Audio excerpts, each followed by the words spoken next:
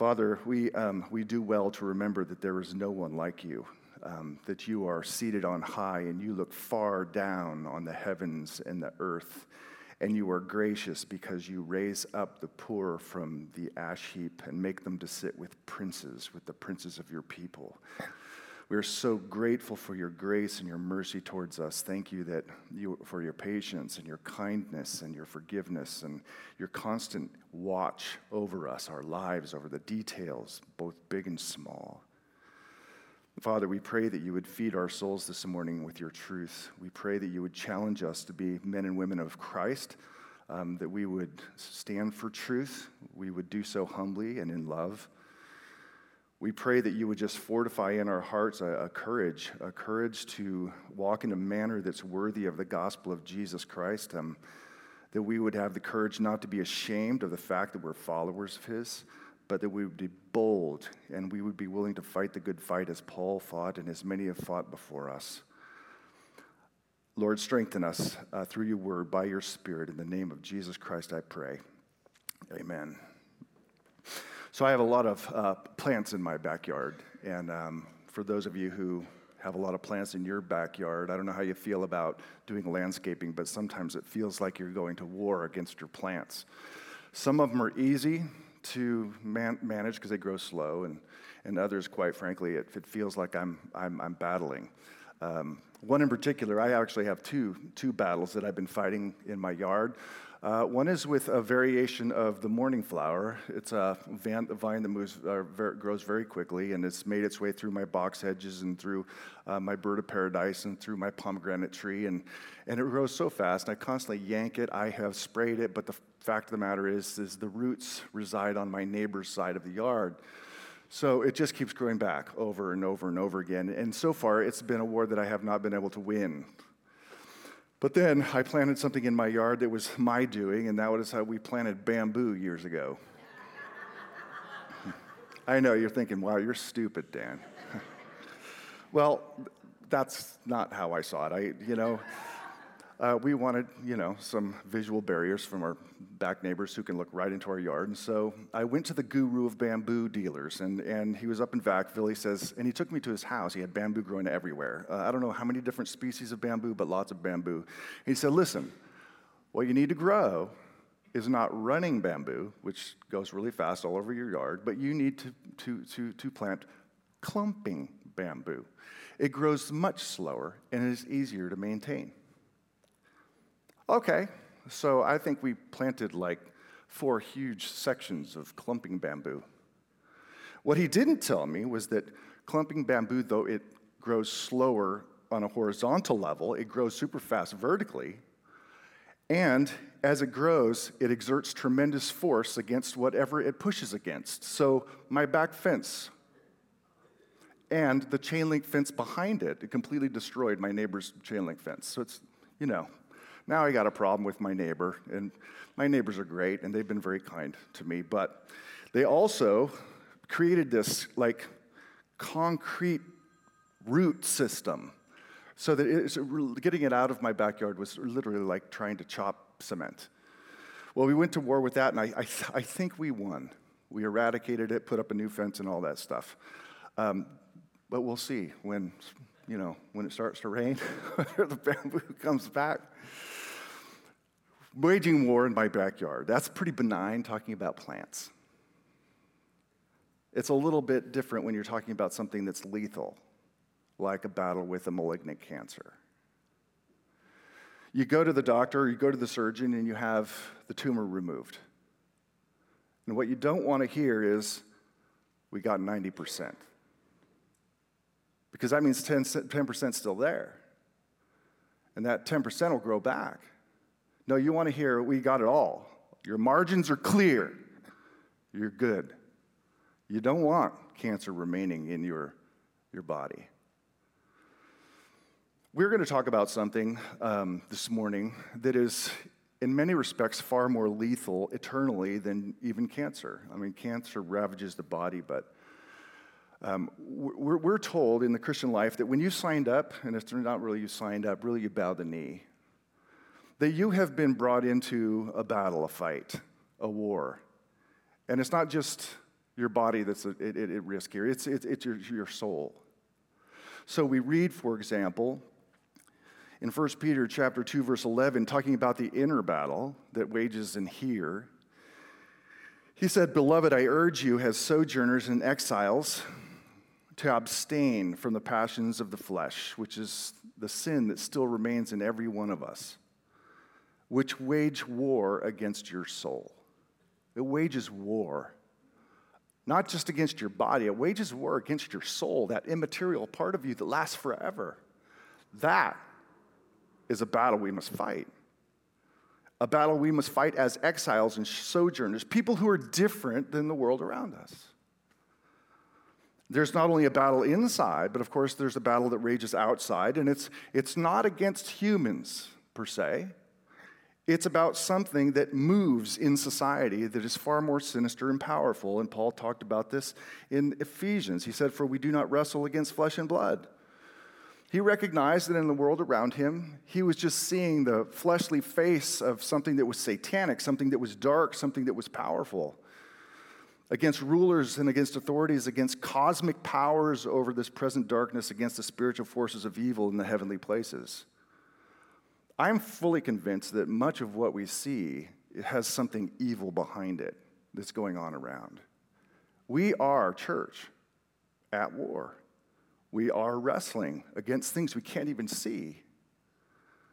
So whether you knew it or not, when you bowed the knee to Christ and say, "I want to follow you," you entered a war. You entered a battle. Now, the book of Judges opens up with a record of battle and the waging of war. Now, as was read, Moses, when he led the people out of Egypt, brought them to the edge of the promised land, but he was precluded from going in to the land of Canaan. So he sent in, he commissioned his right-hand man Joshua, and Joshua, of course, was a man of God. He trusted God, and he led the war, the campaign against the people of Canaan. And he did so for two primary reasons. One, as an act of judgment. That is, they were to conquer the land of Canaan as an act of judgment. God uses and did use nations to punish other nations in the way that I think perhaps we could say God used the Allies to punish the Nazis.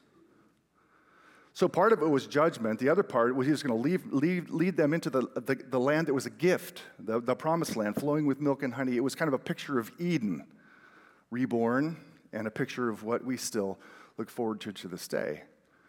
So it was an act of judgment, but also it was a gift, a reward for them. Well, Joshua didn't conquer everything. He got old, and he eventually died at the age of 110. And he left it to the next generation to finish the job. That's where we enter into the book of Judges. We get to see how the next generation did in fulfilling what God commanded his people to do. Now, let me just tell you how I'm going to move through this so you can follow mentally.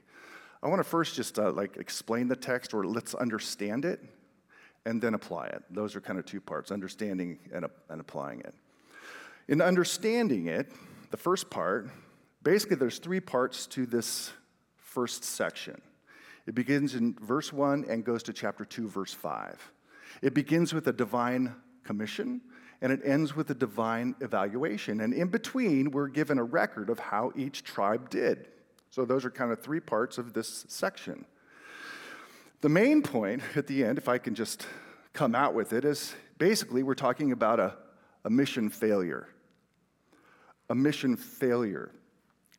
So this is the commission. This is what God commands them to do. Verses 1 and 2. After the death of Joshua, the people of Israel inquired of the Lord, "Who shall go up first for us against the Canaanites to fight against them?" And the Lord said, "Judah shall go up. Behold, I have given the land into his hand." So Judah was supposed to be the first. The others would follow. And he was to fight against the enemy. And the implication is that God would fight with them, as Joshua said. Your God will fight for you. It's not just you and your armies, your swords, and your pitchforks and torches. God's going to fight for you. You have to be confident in that. But then notice he says, "I have given the land into his hand." This is a gift. God is the creator of the world. He owns all the real estate. It's his to give to who he wants. It once belonged to the Canaanites, and now guess what? It's going to belong to Israel as a gift and as a picture of the new creation to come. So Judah is supposed to go first. Basically, God is saying, take the hill, storm the beaches of Normandy, and do your job. That's what he's saying. But as a side note, I want you to notice that Judah is given first place. Not only is Judah the first to go up, he's not even the oldest brother. And by the way, when it says Judah, it's talking about the tribe of Judah. But he's given 20 verses.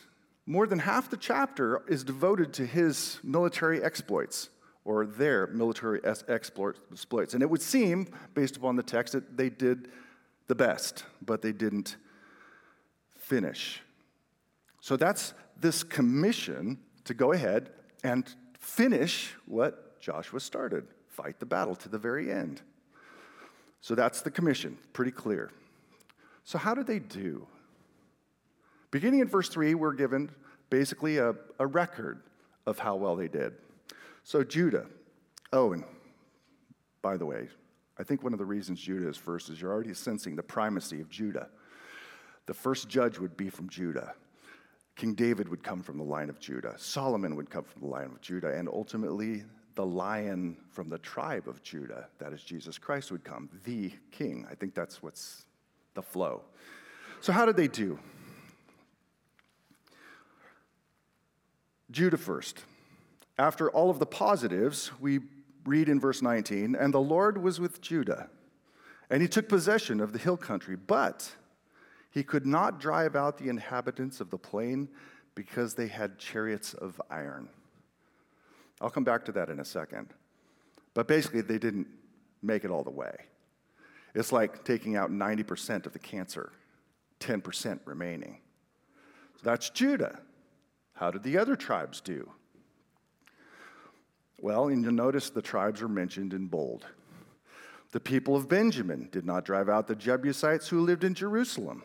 Manasseh did not drive out the inhabitants of Bethshan and its villages. Ephraim did not drive out the Canaanites who lived in Gezer. So the Canaanites lived in Gezer among them. Zebulun did not drive out the inhabitants of Kitron or the inhabitants of Nahalol. So the Canaanites lived among them. Asher did not drive out the inhabitants of Akko. Naphtali did not drive out the inhabitants of Beth Shemesh or the inhabitants of Beth Anath. So they lived among the Canaanites. The Amorites pressed the people of Dan, that is the tribe of Dan, back into the hill country. They didn't even get a land of their own. They were pressed backwards. According to the list, no one was successful all the way. None of them drove out the Canaanites. And the result was they lived among them. It's from what we know of Canaanite culture, it was toxic. It was corrupt, notoriously brutal, in offering their children in the fire. God was, in effect, wiping out cancer. Now cancer remained. So I want you to notice, though, that there are these little anecdotes that are woven in, right? And I don't have time to go into what all of them mean, but they amplify the failure. That is, they show compromise. So let's just look at a couple of them, and I want you to notice something. You probably already know this, but Scripture does not waste words. Words always have something to contribute. Anecdotes have something to contribute, sometimes by way of contrast. One of those is this interesting, the first enemy that's mentioned by name is a king by the name of Adonai Bezek. Adonai meaning Lord, Lord Bezek.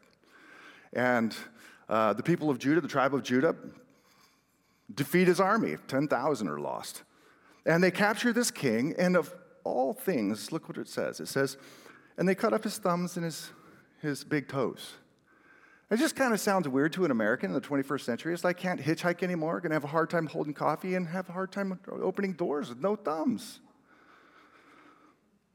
And then he responds, and Adonai Bezek said, 70 kings with their thumbs and their big toes cut off used to pick up scraps under my table, as I have done, in other words, as I have trimmed the thumbs and the big toes of 70 other kings, so now it's happening to me.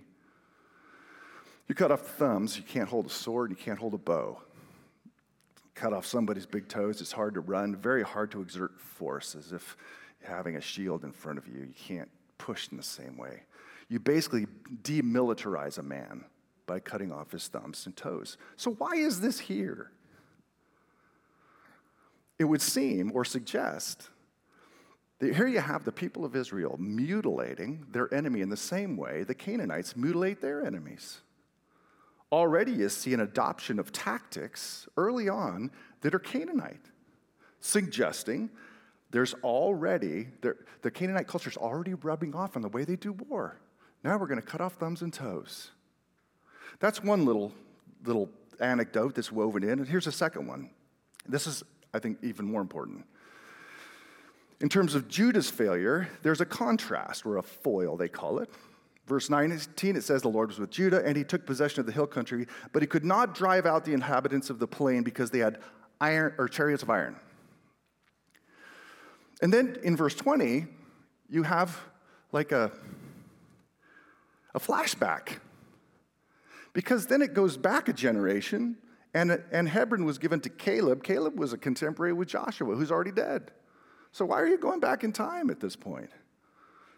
This flashback, he talks about Caleb, as Moses had said, and he, that is Caleb, drove out from it the three sons of Anak. Do a little study on that sometime, the three sons of Anak, because they were notorious. They were the giants that the people were afraid of when they first did their incursion into the land and said, we can't take it. They're too big. They're too powerful. The sons of Anak were notorious warriors. Everyone's afraid of them. Yet Caleb, he understood the battle belongs to the Lord, not to me. And he drove these three sons of Anak out in a display of God's power. So why the flashback? Why this comparison? I think it's to say that Judah failed because they were walking by sight, not by faith. They saw the chariots of iron and said, we can't take it. And next verse, it just says, guess what? Guess who took out the three sons of Anak? Caleb. Why? Because he trusted that God was fighting on behalf of his people, and he routed these three notorious sons of Anak. So it just establishes the fact that they failed because they didn't have faith. They didn't trust the Lord on the battlefield. And then the third one, you have verse 22, the house of Joseph. Again, a little anecdote woven in to amplify failure and also to show compromise. Canaanite culture was already rubbing off on them. The house of Joseph also went up against Bethel, and the Lord was with them. And the house of Joseph scouted out Bethel, parenthesis. Now the name of the city was formerly Luz. That is its Canaanite name. Okay, keep that in mind. This is kind of interesting. So they're going to scout out Bethel, which used to be go by the Canaanite the name Luz. And the spies saw a man coming out of the city, that is a Canaanite man, and they said to him, please show us the way into the city, and we will deal kindly with you. They're forming an agreement with the Canaanite here. Hey, show us the way into the city so we can destroy it, and we'll let you live. This is a covenant of sorts, which was strictly forbidden. And he showed them the way into the city, and they struck the city with the edge of the sword, but they let the man and all his family go. And the man went to the land of the Hittites and built the city and called its name Luz. So they form an agreement with this Canaanite, and as a result, they destroy a city. And this Canaanite goes somewhere else and plants the same city with the same name. So you got rid of cancer in one place, it just grew somewhere else. Again, showing subtle compromise. We're already making alliances with the Canaanites. These are subtle ways in which the narrative, the text, show us the compromise, amplify the failure, and show that they're already accommodating themselves to the Canaanite ways. So, mission fail. Then in verses 1 through 5 of chapter 2, we get the divine evaluation. Verse 1, now the angel of the Lord went up from Gilgal to Bochum. Now, footnote, Gilgal was a place where the people of Israel gathered with Joshua and recommitted themselves to the covenant of God. So the fact that the angel comes up from Gilgal is significant in the sense that it's reminding them of the covenant that they made with the Lord. And he said, this is the Lord, I brought you up from Egypt and brought you into the land that I swore to give to your fathers. I said, I will never break my covenant with you, and you shall make no covenant with the inhabitants of the land. You shall break down their altars, but you have not obeyed my voice. What is this you have done? So now I say, I will not drive them out before you, but they shall become thorns in your sides, and their God shall be a snare to you. This kind of gives you the behind the scenes of why they failed. And in addressing the failure of his people, I want you to notice something extremely important for us. He starts by reminding them of the gospel. You're like, gospel? That's New Testament. No, it's gospel all the way through the Bible. He reminds them, I brought you up from Egypt. And in so doing, brought the most powerful nation to its knees and its chariots at the bottom of the sea. I did that. You didn't do that. All you had to do is stand and be silent. That's all you had to do. And I'm the one who brought you into the land. I hand-delivered you into your homeland because I swore. God says, I swore that I would do so. And I won't break covenant with you. That's all good news. And none of it because Israel was fundamentally better than other nations, or it was more righteous than other nations, or smarter than other nations. Actually, God knew who they were. He called them stiff-necked. You're stubborn as a mule. I saved you anyway. Reminding us that salvation has always been by grace alone. Always. So in introducing this, he's reminded, remember what I have done for you. The implication being, if I can bring down Egypt, taking down some iron chariots from some Canaanites is a walk in the park for me. So he reminds them of the gospel. All he's done graciously and mercifully on their behalf. Something they forgot and didn't remember. And as a result, didn't believe and gave into fear. But then he talks about the demands of the gospel. Or should I say the call of the gospel? When he says, you shall make no covenant with the inhabitants of the land. You shall break down their altars. Basically, he's saying, I don't want the kind of connections that are going to spoil our relationship. That you're going to give into, cave into. You know, the whole idea about bad company corrupts good morals. And yet, you'll marry them, as we will find. And here you've already established some alliances and covenants with them. This is to protect the integrity of God's relationship with his people in the same way that a married couple needs to protect the integrity of their marriage by doing some things and not doing other things. And then you're supposed to destroy their altars. They don't have nothing to do with their pagan religion. Just completely destroy it. Because you're going to be tempted by it. You're going to be seduced by it.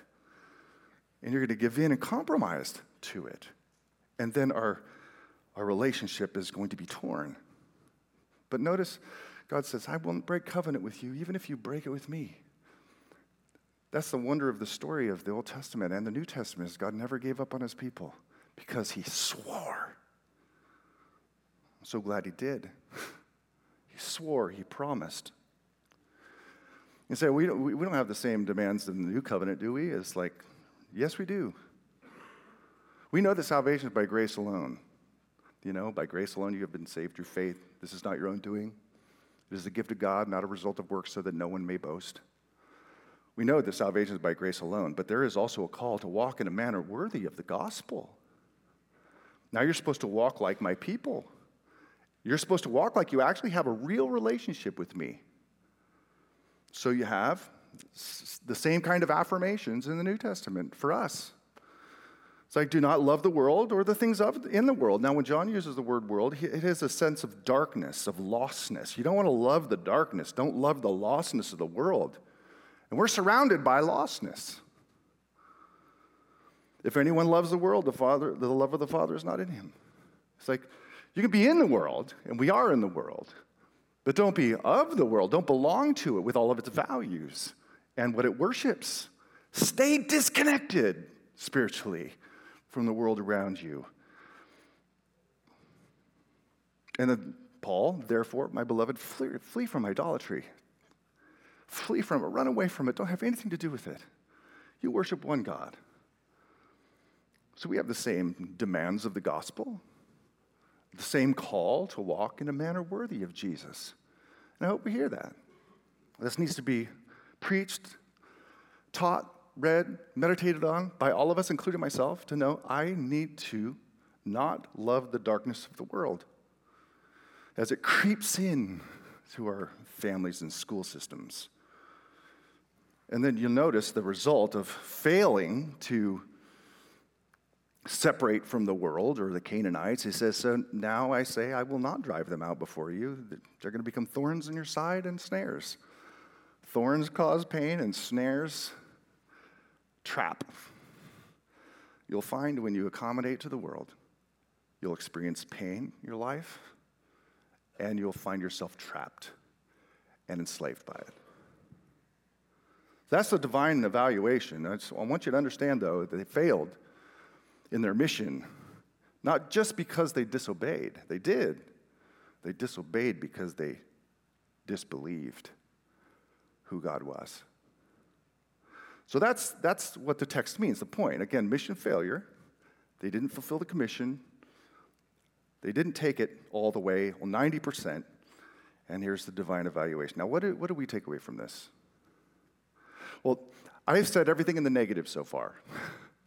So let me flip it in the positive. If you want to engage in battle in your life, and we are at war, in your heart as well as in the world, as we wrestle against principalities and powers, it's going to require us first and foremost to go back to the beginning of what God addressed at the beginning of verse 1 when he says, I brought you up out of Egypt. That is, the power of our battle flows from a gospel-immersed life.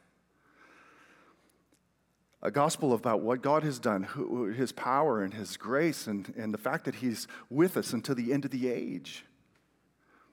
What the people of the people of Israel, as they were making their way into these parts of Canaan, what they should have been done was just immersing themselves in the, I brought you up from Egypt. Let's just think about that, guys, before we run away from the chariots of iron. Like, remember what God did at the edge of the sea, the Red Sea, when all of the Pharaoh's chariots were like storming down the mountain? And God just basically say, hey, Moses, can you wave your staff over the ocean or over the sea? That's all he had to do. There was no swords, there was no flying arrows, nothing. God brought us up, he separated the waters, and then he crushed them. Chariots are nothing for the Lord. If they had just stopped and meditated on their gospel, I brought you up out of Egypt. I swore to you. My hand delivered. I'm always going to do that for you. We have a fuller gospel. Man, the one that we worship, Jesus, the Lion of the tribe of Judah, when he went into Jerusalem riding on that colt, he faced every enemy possible. The wrath of man, betrayal of friends, abandonment, Roman authorities, Jewish authorities, kingly authorities, and of course, the wrath of God himself. And guess what? He didn't go 90% of the way. He didn't go 95% of the way. He crossed the finish line. He fought the battle and won for every one of us.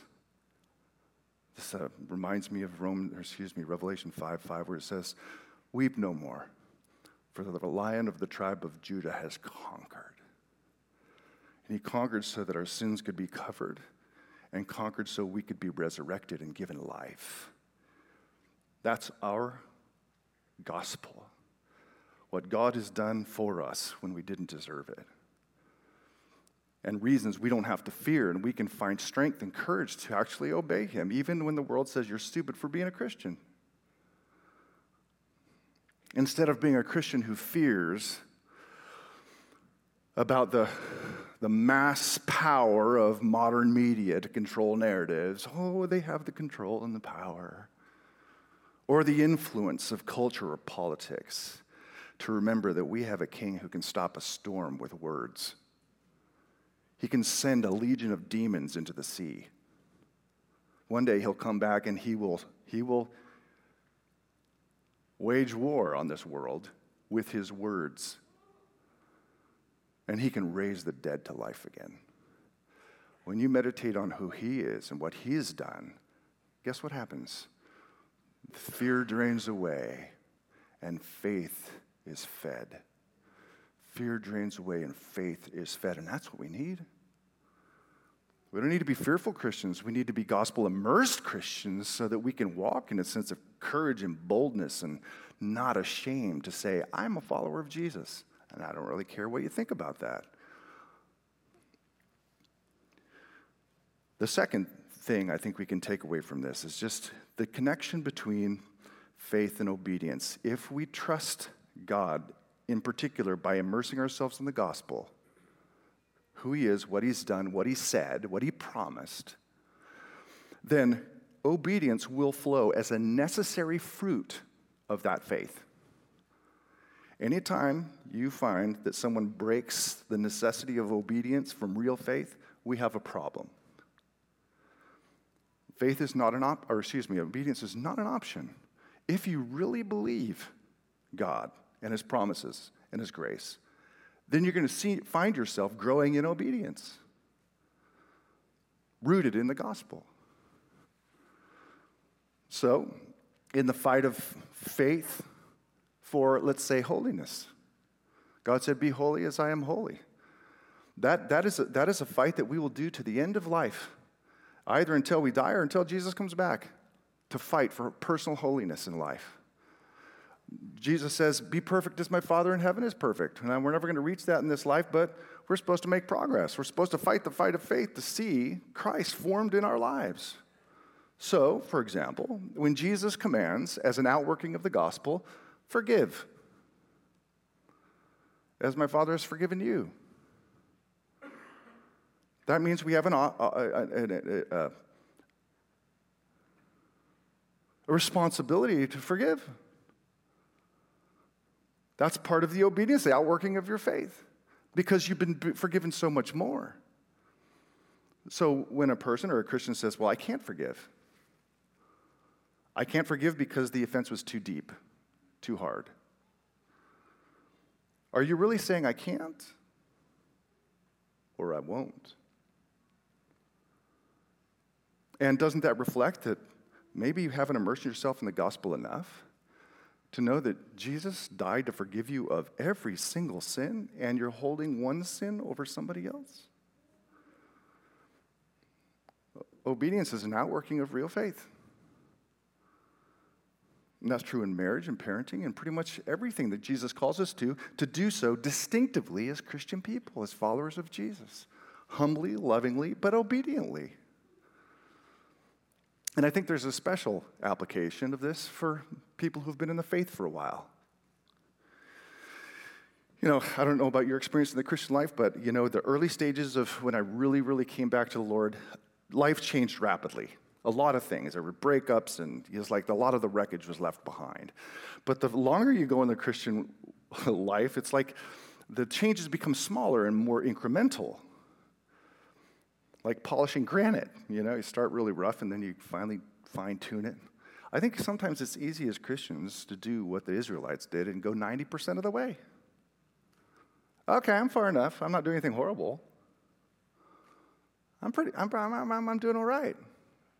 And you stopped the fight against sin within, and then also the fight for the gospel without. We're engaged in a war, in a battle, for the souls, hearts, and futures of men and women, neighbors. And we have the only thing that can set them free, and it's not a sword of steel. It's the word of the Lord. It's the gospel itself. And to be able to be Christians that have courage, rooted in the gospel, to be able to love, live, and declare the supremacy of who Jesus is. That is waging war in our time, and the devil does not like it. He knows his time is short. He knows that Jesus has already won the war, but he's called us into the ministry of wrestling against principalities and powers. And how do we do it? We do it by faith, by the Spirit of the living God, and using his gospel in life and with lips. Church, we're in a battle, and I think all of us in this room need to be reminded of that. We are at war, and we have to fight the good fight of faith. We have to keep the faith to the end, and we have to finish the race by the grace of God. So I want, as we come to the communion table this morning, and this is really where Jesus ended his battle, right? Is giving his life for us, his bread and cup, his body and blood. And just analyze your own heart. It's like, hey, have I only gone 90% of the way? And am I coasting now? Am I engaged personally in my own life with trying to be conformed to the image of Jesus? Am I serious about my Christian faith and being able to be vocal about it? So as you come, just reflect on these things. And of course, our God has a huge heart of mercy and grace, and he's ready and willing at all times to just renew. And let's do that together as a church. Are we in the fight? I'm going to pray, and as I do, if I can have those who are serving communion come forward. We have gluten and gluten-free. You just need to ask for it. And then if you're a follower of Jesus, you can come up and take it. It's easiest if we have two lines, avoid some kind of traffic jam. But let's do this together, and let's just do some introspection. Father, we thank you for your goodness and kindness. Thank you that you're always quick to be merciful and loving, and we just thank you for this time. Thank you for your word. I just pray for your church here in the United States, in particular in California, and just ask, God, that you would raise up a generation of people who love you and are courageous about their faith, and you would just renew and revive your people. In Christ's name, amen.